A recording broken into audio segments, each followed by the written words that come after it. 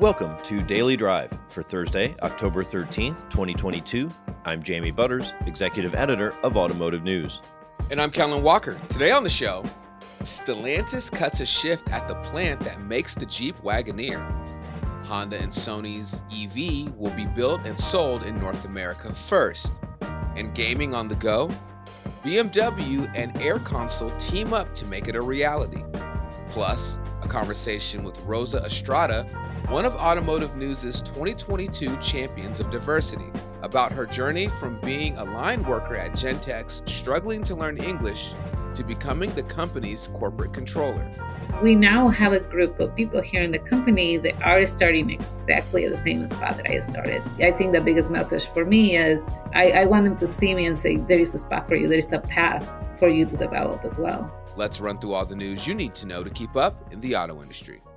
Honda and Japanese electronics giant Sony are betting big on the future of electric vehicles in the U.S. The companies are planning to produce their jointly developed EV at a Honda plant in North America and deliver it first to customers in the spring of 2026. Sony Honda Mobility also plans to export the EV to Japan from North America. Executives described the upcoming EV as a high value-added model that will build in lots of new technology from Sony, including entertainment systems, advanced software, and sensors. The rollout prioritizes North America, one of Honda's most important markets, because the U.S. is advancing quickly in electric vehicle development and market acceptance. EV-friendly incentives and regulations like those in California also played a role. Speaking of corporate partnerships to bring more EVs to the market, Siemens has signed a deal with the joint venture of Stellantis, Mercedes-Benz, and Total Energies to supply equipment and technologies for electric vehicle battery plants. The joint venture will be called Automotive Cells Company, or ACC. It has a plan worth more than $6.5 billion to build 3 factories in Europe with a capacity of 40 gigawatt hours each by 2030 to support growing EV production.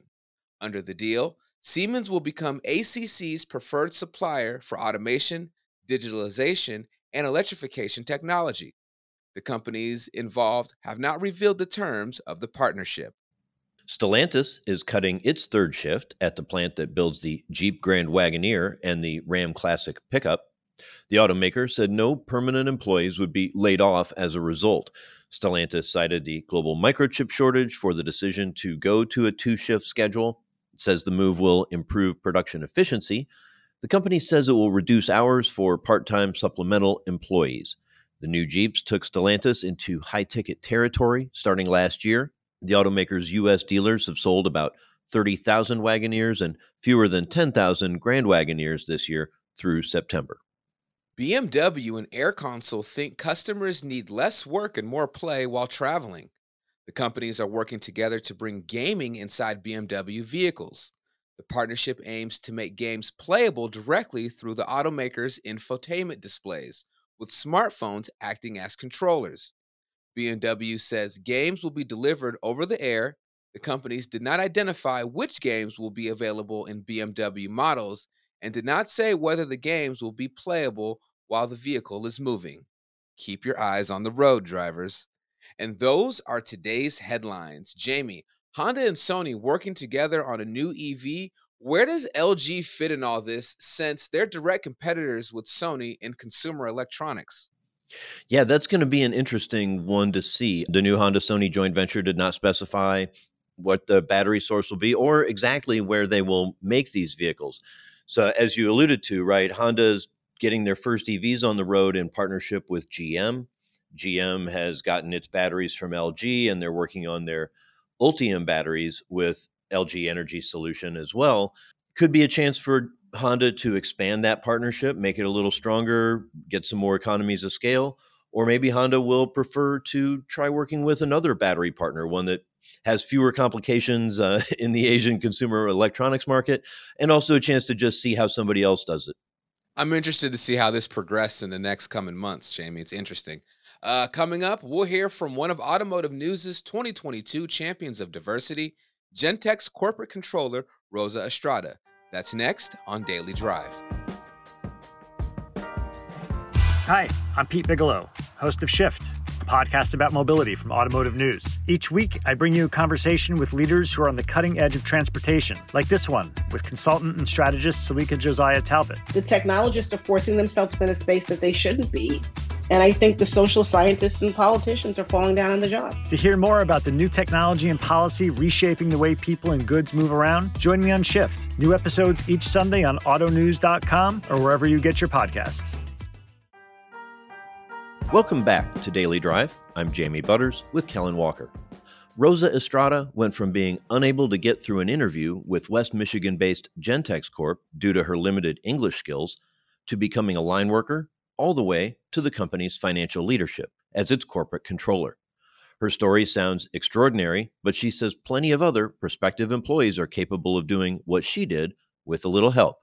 Now, thanks in part to Estrada's advocacy, she belongs to a growing community of more than 130 Gentex employees who speak Spanish.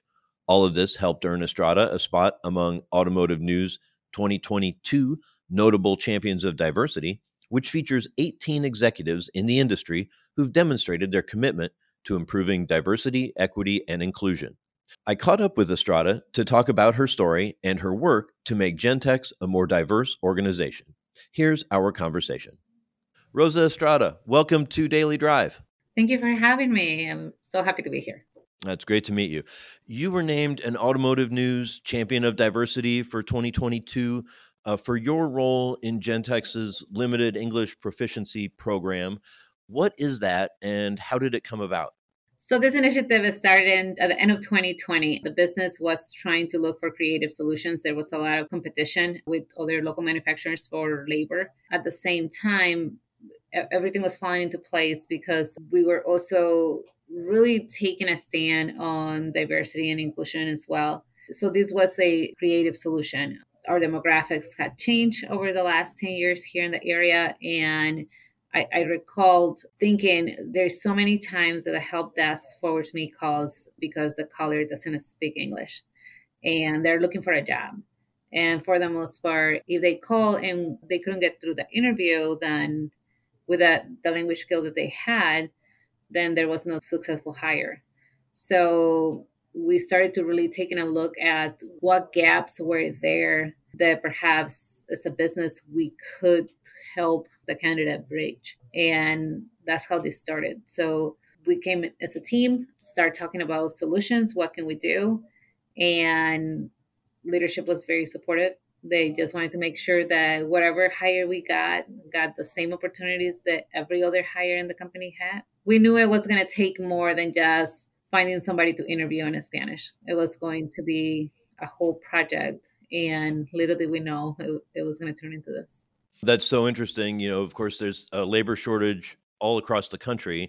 And here you were getting these calls from people trying to find a job, but they just couldn't get in and probably just couldn't function even as employees if they got a chance. So what kind of support system did you all have to build around them?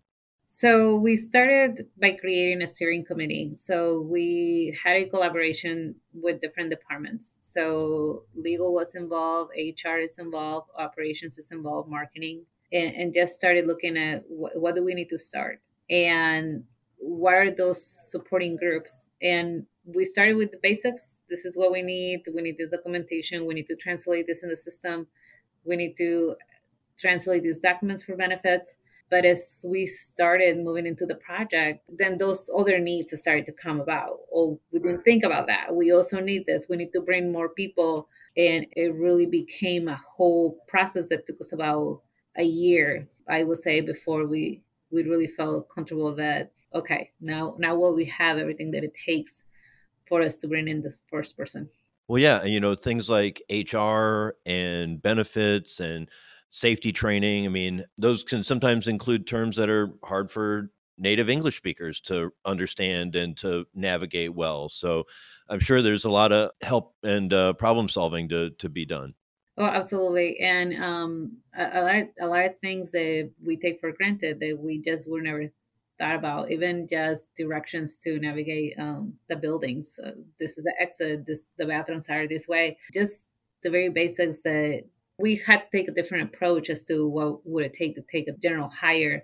Now we need to think about those other things that really come as second nature to us. We will sit, so with the first group that we had in, which was a third shift group, we sit down and we say, okay, we are learning. Tell us what we can do better, because they were the best feedback that we could get at the time. And what can we do different? What are we doing well? What we definitely need help on. And they were fantastic, providing the feedback. It was great to listen that those small things, it was so much value to them. Things like being greeted at the door at their native language, or being greeted at the production lines, by the group leaders in their native language, or even seeing people that were trying, they are not Spanish speakers. Things like that, we started to notice that it was really making a difference. So you've said that your own English proficiency was fairly limited when you started at Gentex. What was that like? So I moved to the Sealand area from Mexico when I was 18 years old. And Gentex had already a name. It's a great employer. And that was definitely the place I wanted to work. And I came to the interview the first time and I just couldn't get through it. I mean, I didn't understand it. So I was not hired at the time. So I started with a different manufacturer. And I was able to learn just from working around people that spoke English. I learned the basics, but I always wanted to come to work at Gentex because obviously, again, this was my first choice. And I was able to get through that interview, but it was very hard once I was in the line.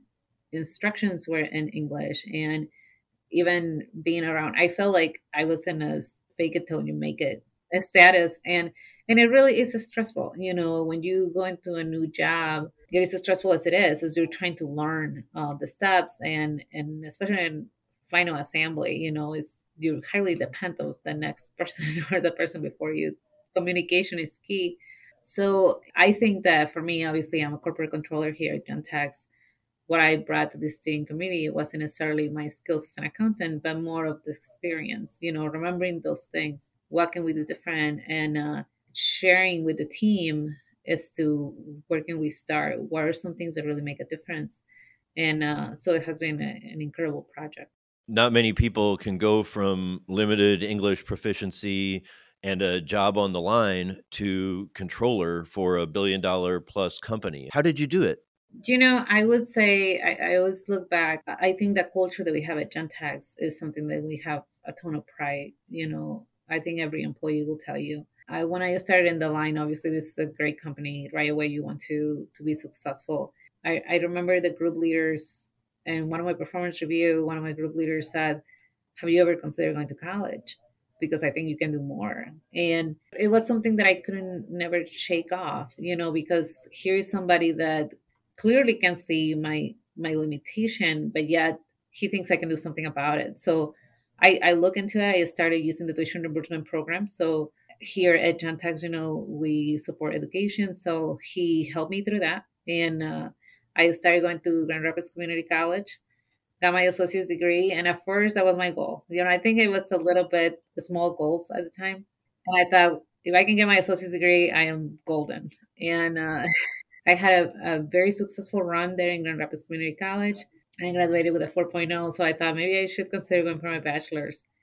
And I did. And this is a company that has grown so much, and opportunities are just there for people to get. And I just wanted to be part of the story of this company. And interestingly enough, I would say in the most genuine way that even though I still have an accent that is very, very obvious, I have been in several different roles. And I would say I'm very blessed that I have never had a manager that has seen it as an issue or as a barrier for me to move into something new or bring some value to a different role. And it had just been a matter of growth. I think that if you're willing to grow, you're willing to put in the work, and ultimately that's what gets you through. And this is something that it was very meaningful to me as well. As an accountant, I'm not really used to the spotlight a whole lot. And at first I had my hesitations. I told my boss, I don't know. I don't want to be the face of this. But I had to really reconsider, because we now have a group of people here in the company that are starting exactly at the same spot that I started. So I think the biggest message for me is I want them to see me and say, there is a spot for you. There is a path for you to develop as well. How many new hires have been made possible through this program? And how does that population compare with like the rest of your local workforce or total company employment? So we have just shy of 6,000 employees right now. We have 130 employees. They are part of the LEP program. This does not include people that has moved out of the program already. So what I meant by that is that we get people that are at different levels. A lot of them speak no English at all. Some of them know the very basics. And something that we have found is that they are eager to move into the general population. They want to be around English speakers. So some of that number does not include those that have moved on to different areas now, because now they dominate the language a little bit better. So it's 130, and we are growing the program every week. Have you seen it lead to any changes or improvements in the community, like beyond the Gentex facilities? That was something that we didn't plan and that we didn't anticipate at all.